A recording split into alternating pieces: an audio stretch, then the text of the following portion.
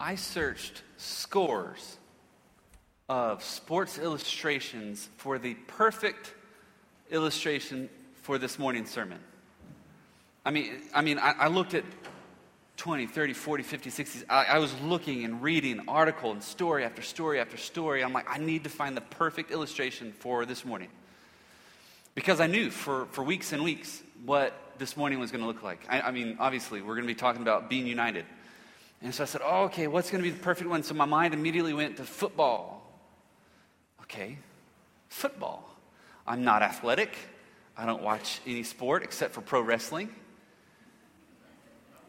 It's on ESPN Sports Center now, so it's got to be real, right? And so I'm like, I don't know too much. And so, some friends had us over last night. They were grilling out, and so there was a couple football games on CBS. There was the Ole Miss Arkansas game. There was the LSU Bama game. I'm like, maybe there's something in one of those games that will spur me on and encourage me towards a really perfect, united illustration. I didn't see anything. And so, okay, well, maybe I'll look. And so, I was looking through Major League Baseball, and I was looking for Olympic stories, and I was looking for anything I could find. I thought, well, maybe I'll give a tennis illustration because I used to play tennis, and I used to play doubles tennis. I was great at doubles tennis for it, in my mind. And then I thought, well, we had a tennis illustration a few weeks ago, so it's too fresh. So I thought, no tennis illustration. And then I came across one particular football game played in 1994 at the now former Cowboy Stadium. It was hailed as the best high school football game ever played out of 555 high school football games at the former Cowboy Stadium. It was 1994. It was the Class 5A third-round playoff game between John Tyler Johns and Plano East. Now, if any of you are high school football enthusiasts, then you are probably well familiar with this game. I had no clue what it was, so I had to read a lot about it and watch some videos. In fact, the color commentators for that particular game won an ESPY for their work on that game. It was amazing. So here's what happens. John Tyler John, Plano East, they're playing. Thousands and thousands and thousands are in this stadium just cheering on and going crazy as Texans do. I lived there for a little while. I know how they do. And all of a sudden, fourth quarter starts. The score is 41-17. John Tyler Johns over Plano East. And you're thinking, this is a blowout. And the crowd at this point was still going a little bit wild because they were just watching one team decimate the other team. And John Tyler Johns had the ball one last time, made a drive, and their offense would never touch the ball again the rest of the game. But then something remarkable happened. It was almost as if Plano East all of a sudden united. And they got on the same page together, and they had the same mission together, and they were moving towards the same mission. Now, you know what we're going to do? We're going to onside kick it. Because that always works, right? And it did. And they said, hey, that worked out pretty well, and we scored. Let's try that again. And guess what? It worked again. Hey, you think we could go for a three-peat? Sure. And so they tried it again, and guess what? It worked again. All of a sudden, after scoring after scoring after scoring drive, Plano East was now up 44-41 with a minute and a half left in the game. All because they united together on one particular front. And I told you, John Tyler Johns their offensive team never touched the ball again. But it seemed like something strange happened in those last final few moments where the kicker was like, okay, this has been working. We've got it down. This is what we're going to do. John Tyler Johns was lined up in an onside kick formation, to receive it that particular way, which means they were all on one side of the field, kind of close up. And the coach from Plano East made some signals and told the kicker, hey, no, I want you to kick it far. I want you to kick it deep. I want you to kick it over their heads. It's going to surprise them. With the final moments of the game, we're going to win. It's going to be great. All right, coach, you're the coach, right? You've always had to do what your coach says, and so he does that, and the kick sails right over. They have no clue what in the world's going on, and so the kick returner runs to the back, grabs the ball on the 3, and runs it all the way to the end zone. And John Tyler Johns, it was going to be the greatest comeback in history until they did not unite at the end. Everything unraveled. And John wins it after all. And it's the most talked about game. No one remembers the championship game that year. They remember that specific game. I thought that would be the perfect illustration for this morning. And then I thought, well, I don't know, they probably don't need another football illustration. So I said, well, James, why don't you go for what you know best, which is pro wrestling? It was 1980 something, and all of a sudden, as a little kid, like in my mind, there were these bad guys that were beating up this man named Macho Man Randy Savage. And if any of you followed pro wrestling, you've heard of the Macho Man Randy Savage. He was the guy that used to advertise for Slim Jims, and he wore the crazy bandanas and the crazy cowboy hat that was always colored, and sunglasses. Even if it was inside or dark, he would wear them. And he was getting beat up, and his real-life wife, but on-screen girlfriend, ran to the back to find him some help. And then all of a sudden, she comes back, and through the curtains, the music hits, and it's the immortal, well, not so immortal, Hulk Hogan, because he's in a lot of legal trouble now, but that's not the point. Hulk Hogan comes through the curtains, and he helps Macho Man, and in my eyes as a kid, all of a sudden, I see my two superpowers, or in fact, they even came together that night, and they called themselves the Mega Powers. They come together, and they're destroying evil everywhere. Oh, so they united to destroy evil everywhere, and it worked. They beat up the honky-tonk man. They beat up the $1 million man, Ted DiBiase, which is a great man of God now. They destroyed all of these different wrestlers, all the bad guys, for about a year and a half. And then they too broke apart. They were no longer unified. And even in real life, now that was wrestling and it's scripted, but even in real life, their friendships broke apart and they were never the same again. And I thought all of these would be great illustrations, football or baseball or tennis or wrestling. I thought all of these would be great illustrations for this morning. We're talking about being united, and I thought this would be perfect. Until I realized this. I don't need any of these illustrations for you to get the point. Because the best illustrations about being united are in your lives already. Like, you know what it means to be united, and you know what it means to not be united. You know what it means to have unity, and you know what it means to not be united, not have unity.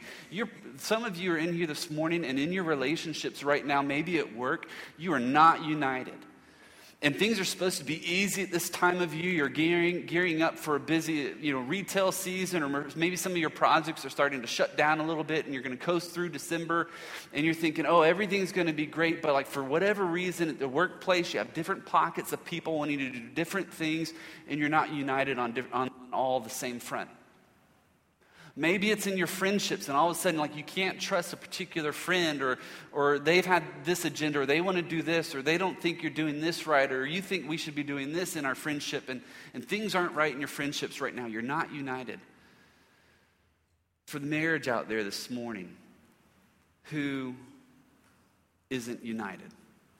You and your spouse are arguing about, well, this is, we should parent this way. Well, no, I think we should parent this way. Well, no, you're not meeting my needs in this direction. I think you should meet my needs here. Well, no, you should meet my needs. Or, well, I don't like what we're doing with our money. We should do this with our money. No, this is what we should do with our money. Well, I make more money than you do, and so we should do this. Or then the wife says, well, I'm the head of the family, so we should do this. And like, you're not united on any front. Even in our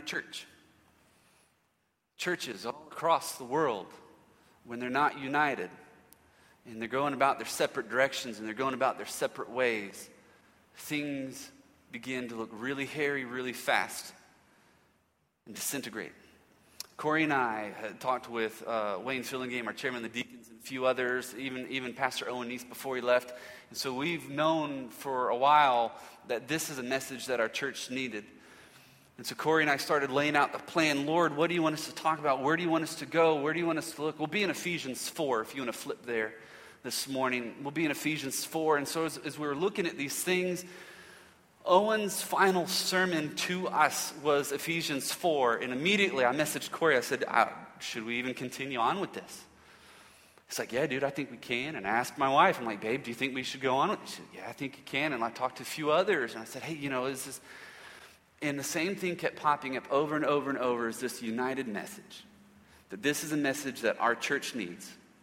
That this is a message that you need in your marriage, that you need in your relationship as it's fracturing, that you need in your parenting, that you need in friendships. Like, this is a message that we all need this morning.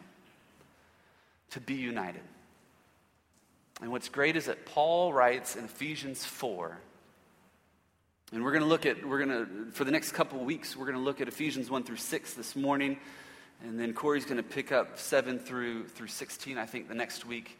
This morning, we're going to look at what unites us. Like, what is it about us that should unite us? Because if we understand fully what it is that unites us, then it makes it a lot easier moving forward on what we're united for. If you know what unites us, you can do what you're united to do. So let's read the first verse for a moment. I, therefore, Paul says, the prisoner in the Lord, urge you to walk worthy of the calling you have received. Now, if you're the kind of person that likes to underline, highlight in your Bible, I'm going to pick out a few words in here this morning that we should focus on. The first one is the word urge. I urge you to do something. I urge you. Now, I tried to understand this. I'm a word guy. I love etymological things. I'm a wordsmith. So I was looking this up. I looked it up in the Greek. And whenever we say the word urge, or whenever Paul used this particular word urge, he's talking about, it's the same word that carries the idea of I compel you, I beg you, I will comfort you to do this. I want you to do this. This is of utmost importance. I urge you. It's the same word that the Greeks would use, and Paul knew this, that the Greeks would use to implore to their gods that were fake and didn't even exist. But he would go to these gods, the god of fertility, or the god of love, or the god of war, or the god of whatever, and they would implore and beg and urge, God, do this. And Paul's like, those gods are not real. The things that you put your trust in, those won't sustain you. Those won't, when you get weary, those won't lift you up on wings like eagles. They won't help you to walk and not faint. No, you need the God of the universe. And so he says, I urge you to do something. I urge you.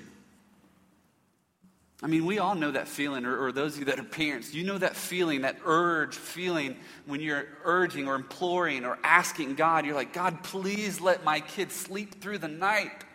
Don't let him wake up again until 7 a.m. or 8 or 9 or whatever. Nope, just me. All right, good. I feel human now. But it's a call of desperation because you want it so badly. You want this to happen. And Paul's like, I want this to happen so badly. Paul, later in his life, later in his walk with Christ, he's a mature Christian at this point. He's been following after Jesus for a while.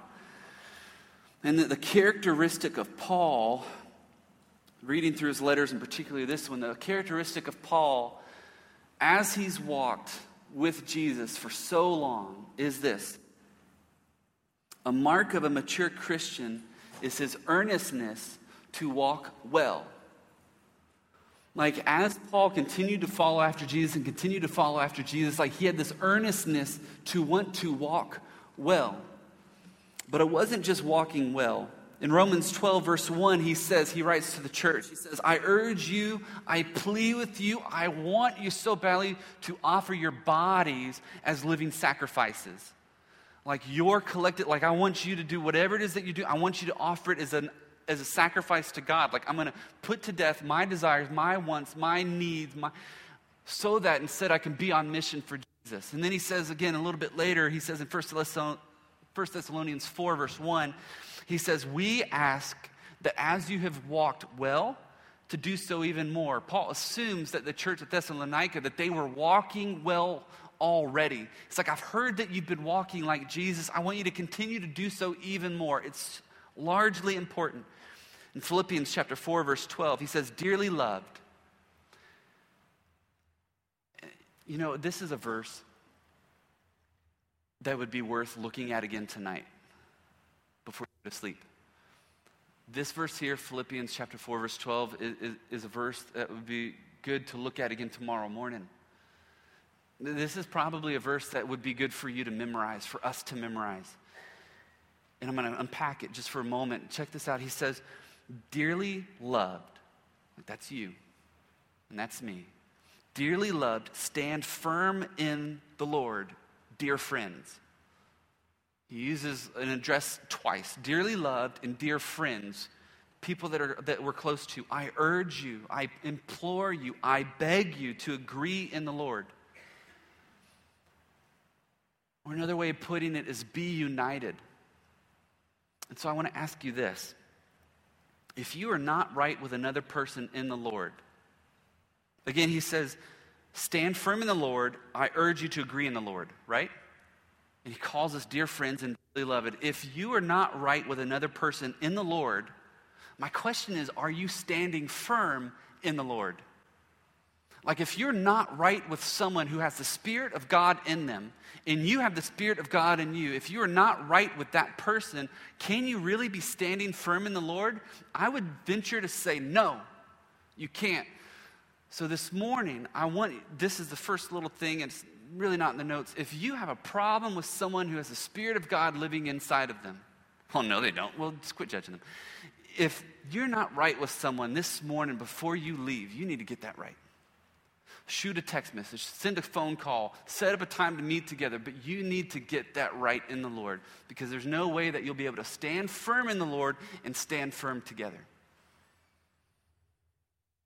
And then in 1 Timothy chapter 2, verse 1, he says, I urge petitions, prayers, intercession, and thanks be made for everyone. So a mark of a mature Christian is his earnestness to walk well together. That it's not just that you want to walk well, I've done a great Bible study, I've learned more about Jesus, but that you are walking well together with other believers. And that takes other believers to happen. That means you have to have other people in your life. Well, James, I'm just kind of shut off. I'm guarded. I'm protected. I don't want to invite other people into my life. I don't want to be transparent with other people. That's hogwash. And you need to allow the Spirit of God to work in your life so that you can stand well together with those people. Well, James, like someone's burned me in the past. I don't care, because Scripture clearly says you need to walk well together with people. And so if there's a problem that you've got with another believer, you need to get that straight, because you are not standing firm in the Lord. You are not united. And so we continue on. He uses a word here in verse 1. If you're underlining words here, I, therefore, the prisoner in the Lord, urge you to walk worthy of the calling you have received. Now, for those of you that have taken English in 3rd grade or 4th grade or whatever grade it was, and maybe even took it in college, and maybe like you just, that word you bugs me. Because in the English, it can be like you could be singular, or you could be plural, right? In the English. And so when we're reading Scripture in the English, and we're like, well, what does you mean in this verse? You have to look it up. And so I did. In the first you, I urge you to walk worthy of the calling. That's a plural word. Paul's saying, I urge all of you, all of us, as a people to walk well together. What about the second one? The calling you have received. Is it the calling that I've received? Is it the calling that you've received? Is it the calling that you've received? Paul's like, no. The calling that we collectively, plural, that we've received to walk well together. And so if you can just lean in for one moment, like here's one idea. If I could just sum it up in one idea, it's this. Greater are we that are one than we that are many. Greater are we that are one, of one mind, that are united, that have the same goals and ideals, and we're moving with the Spirit of God in one direction, than we that are like, well, I think God wants us to do this. Well, I think God wants us to do this. Well, like, we need to do this and go in this direction. Well, here's my wish list, and I think we should do this. No. Greater are we that are one than we that are many. In your relationship with your spouse, if you have a broken relationship right now with your spouse, if your marriage is crumbling, you know exactly, all too real, what it's like for one person to say, well, we should go this direction. The other person to say, no, we need to go this direction. In your friendships, I think, we should move this way with our friendship and what we're doing and our ideals. No, I think we should go over here. Well, I really think we should be an Ole Miss fan. No, I think we should be a Mississippi State fan. And then, you don't talk anymore. And it gets awkward. I can say that because I'm not either fan. I'm both fans. That doesn't make sense. Anyway, you as a group, as a unified group, you are stronger. You are stronger as a unified group than you are separately. In Exodus chapter 1, whenever I think of unity, And whenever I think of greater are we that are one than we that are many, I think back to Exodus. I'm going to take a little side note here for a moment. I don't know if you're reading Scripture every day. I pray that you are. I hope so earnestly that you are reading Scripture every day, because Jesus speaks to us through His Word. And if you're not reading the Word, there's no way that He's going to be helping you to grow. You have to read it. And so every morning, my wife kind of started this. She's been doing this thing called First Five. It's a little app. If you have a smartphone, you can read First Five on an app, or if you have a tablet. And so I was watching how the Lord was working in her life with it. I said, well, I could get behind that. So I did, and then I encouraged our students to get behind it. It's written by Proverbs 31 Ministries, by Lisa Turkhurst and her group. And, oh, man, it's so good. I say that as a preface. By the way, it wakes me up every morning. Like, my alarm is set. Like, it is now my alarm. I don't set my alarm. I set this alarm for First Five, and immediately it wakes me up, and that's the first app that I'm allowed to open. It's beautiful. So anyway, at 5:55 in the morning, I read it, and we've been reading through. We just finished the end of Joseph's life. We just finished in the end of Genesis. And so I get here in Exodus chapter 1, and it reminds me. So look in verse 8. It says, a new king who had not known Joseph came to power in Egypt. He said to his people, look, the Israelite people are more numerous and more powerful than we are. Let us deal shrewdly with them. Otherwise, they will multiply further. And if war breaks out, they may join our enemies, fight against us, and leave the country. And so that's when all of Egypt began to not like the Jewish people and began to not tolerate God's chosen ones. And that's when they're like, hey, we don't want to be with God's folks. We want to subject them. It reminds me of the story. Have any of y'all seen the Disney Pixar movie A Bug's Life? Like back years and years and years ago, back in the late 90s, Disney's A Bug's Life came out. And so like you have this whole colony of ants. And this whole colony of ants are, like, I mean, they're doing, I hate ants, by the way, but in this movie, they're kind of cute. And so they eventually, like, they are oppressed by a grasshopper named Hopper. I don't know where they came up with the name. And Hopper says this at one point. He says, you let one ant stand up to us, then they might all stand up. Those puny little ants outnumber us 100 to 1, and if they ever figure that out, there goes our way of life. And like, so that's like the story of the movie. Like, when the ants finally come together and become united, they can topple over just a few grasshoppers that are bigger and intimidating. In the same way in our lives, like, there might be 100 different obstacles or barriers in your marriage or in your relationship, in your friendships, in your work, in the church, in your small group. But like, when we come together, united as one, we can overcome any of these obstacles. Why? Because the Spirit of God is in us and moving us toward the mission of Jesus. Greater are we that are one than we that are many. In fact, unity in Christ, when we're united in Christ, unity in Christ leads us to one another. Did you know there's like 100 verses in the New Testament that tells us to one another? Like, meaning, like, I should do this for you. I should do this for one another. I should do this for you. You should do this for me, and et cetera, et cetera. 47 of those verses are about unity and love, and 13 of those specifically are about unity. 13 out of those verses addresses followers of Jesus about unity, because the New Testament writers, the folks that followed after Jesus, they understood, and even Jesus, there's a few quotes in here from Jesus, they understand so powerfully the concept of being united in following Jesus, being united in relationships, being united at work. Here's a few of them. In Mark chapter 9, verse 50, they say, be at peace with one another. You have a problem, well, be at peace with one another. John chapter 6, verse 43, Jesus says, like, stop complaining among yourselves. Like, when you're complaining among yourselves, like, all these distractions are coming in and you're not being unified to do any kind of good. You're just letting a loud noise. Quit complaining about that guy that you don't like at work, that person at church that smells funny. I'm just kidding, it's probably me, my breath smells. Like, quit complaining about these people. Quit complaining about these problems that you've got. Oh, it's not happening my way. It's the wrong kind of toilet paper. Like, they're using their money this way. Like, their ideals aren't my ideals. They want to parent this way. Who cares? Like, you need to be united on mission for Jesus. Don't let that garbage cloud your mission. In Romans 15, verse 7, Paul, at the end of his book here to the church at Rome, says this. He says, accept one another as Christ has accepted you. Okay, so I accept the person next to me. No. It's not just that easy. Christ accepted you.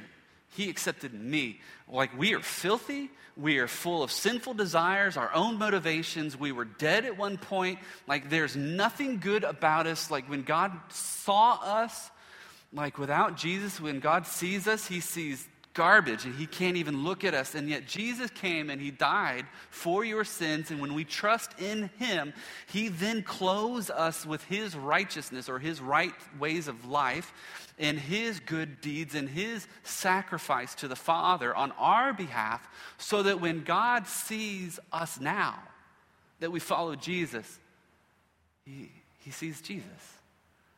And he sees good. And he can look at you and he can look at me. And so when Paul says, like, he means, like, when he says, accept one another as Christ accepted you, just in the same way that Jesus accepted you and he accepted me in all of our misgivings and warts, like, Paul says, accept the other people like that as well. Here's my favorite one in Galatians chapter 5, verse 15. It says, you can look this one up later, it's really good. Paul writes, he says, if you bite and devour one another, you will be consumed by one another. In other words, don't eat people. It's bad. It doesn't taste good. Anyway, greater are we that are one than we that are many. When you're biting someone's head off, when you're complaining against your spouse, when you're not on the same page with your team or whatever, like, you're not moving forward the mission of God, you're opposing God.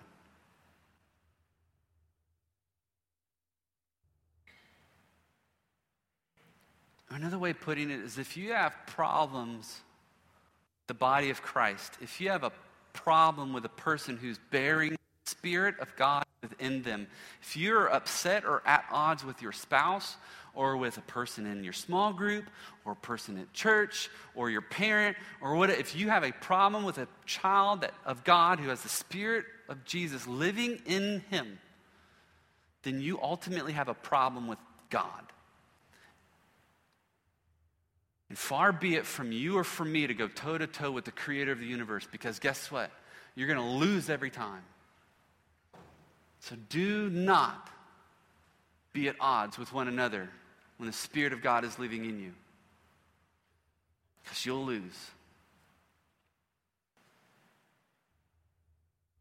You need to settle those problems now. Verse 2.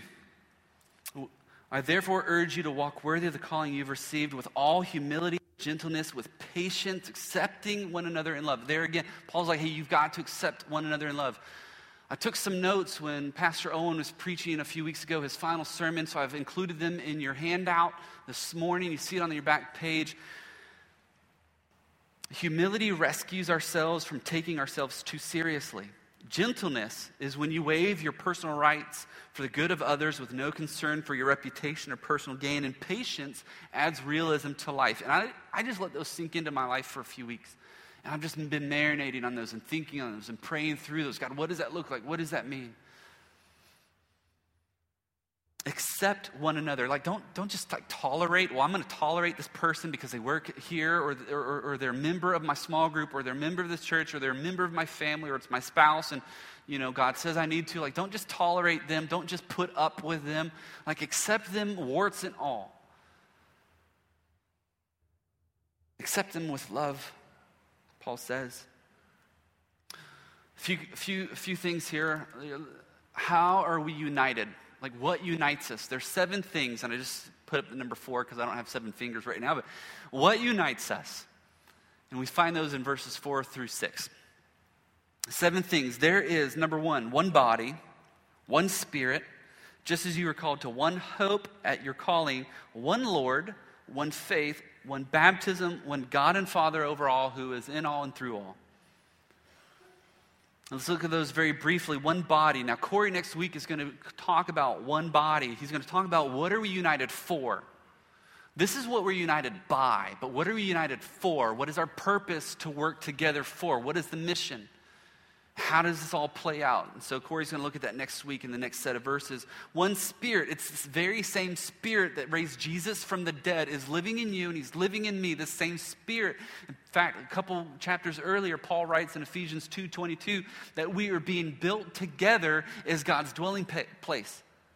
Like we as a body of believers, you and your marriage, like we are being built together. Isn't that beautiful? That unites us. We have one hope. Peter tells us that we have a living hope of a future with God. That when we place our trust in Jesus, that we get a future, a living hope to be with God forever. One Lord, Jesus, he is our master. Colossians 1:18 about the preeminence of Jesus says that he is the head of the body. He's the head of the church. He is the beginning, the firstborn over all creation, so that he might have first place or preeminence over all things and all people. And that unites us because we have one Lord. Well, not money, not agendas, not government, not education. Like one Lord, and his name is Jesus. One Lord, and you're not it. And I'm not it. One faith, one belief, one trust in Jesus. That you trust Jesus, that I trust Jesus, and that they trust Jesus. Like this unites us, that we trust Jesus. One baptism, that we have one identity to the world, that we are showing the world when we get baptized in those waters, that we identify with Jesus and that we follow him.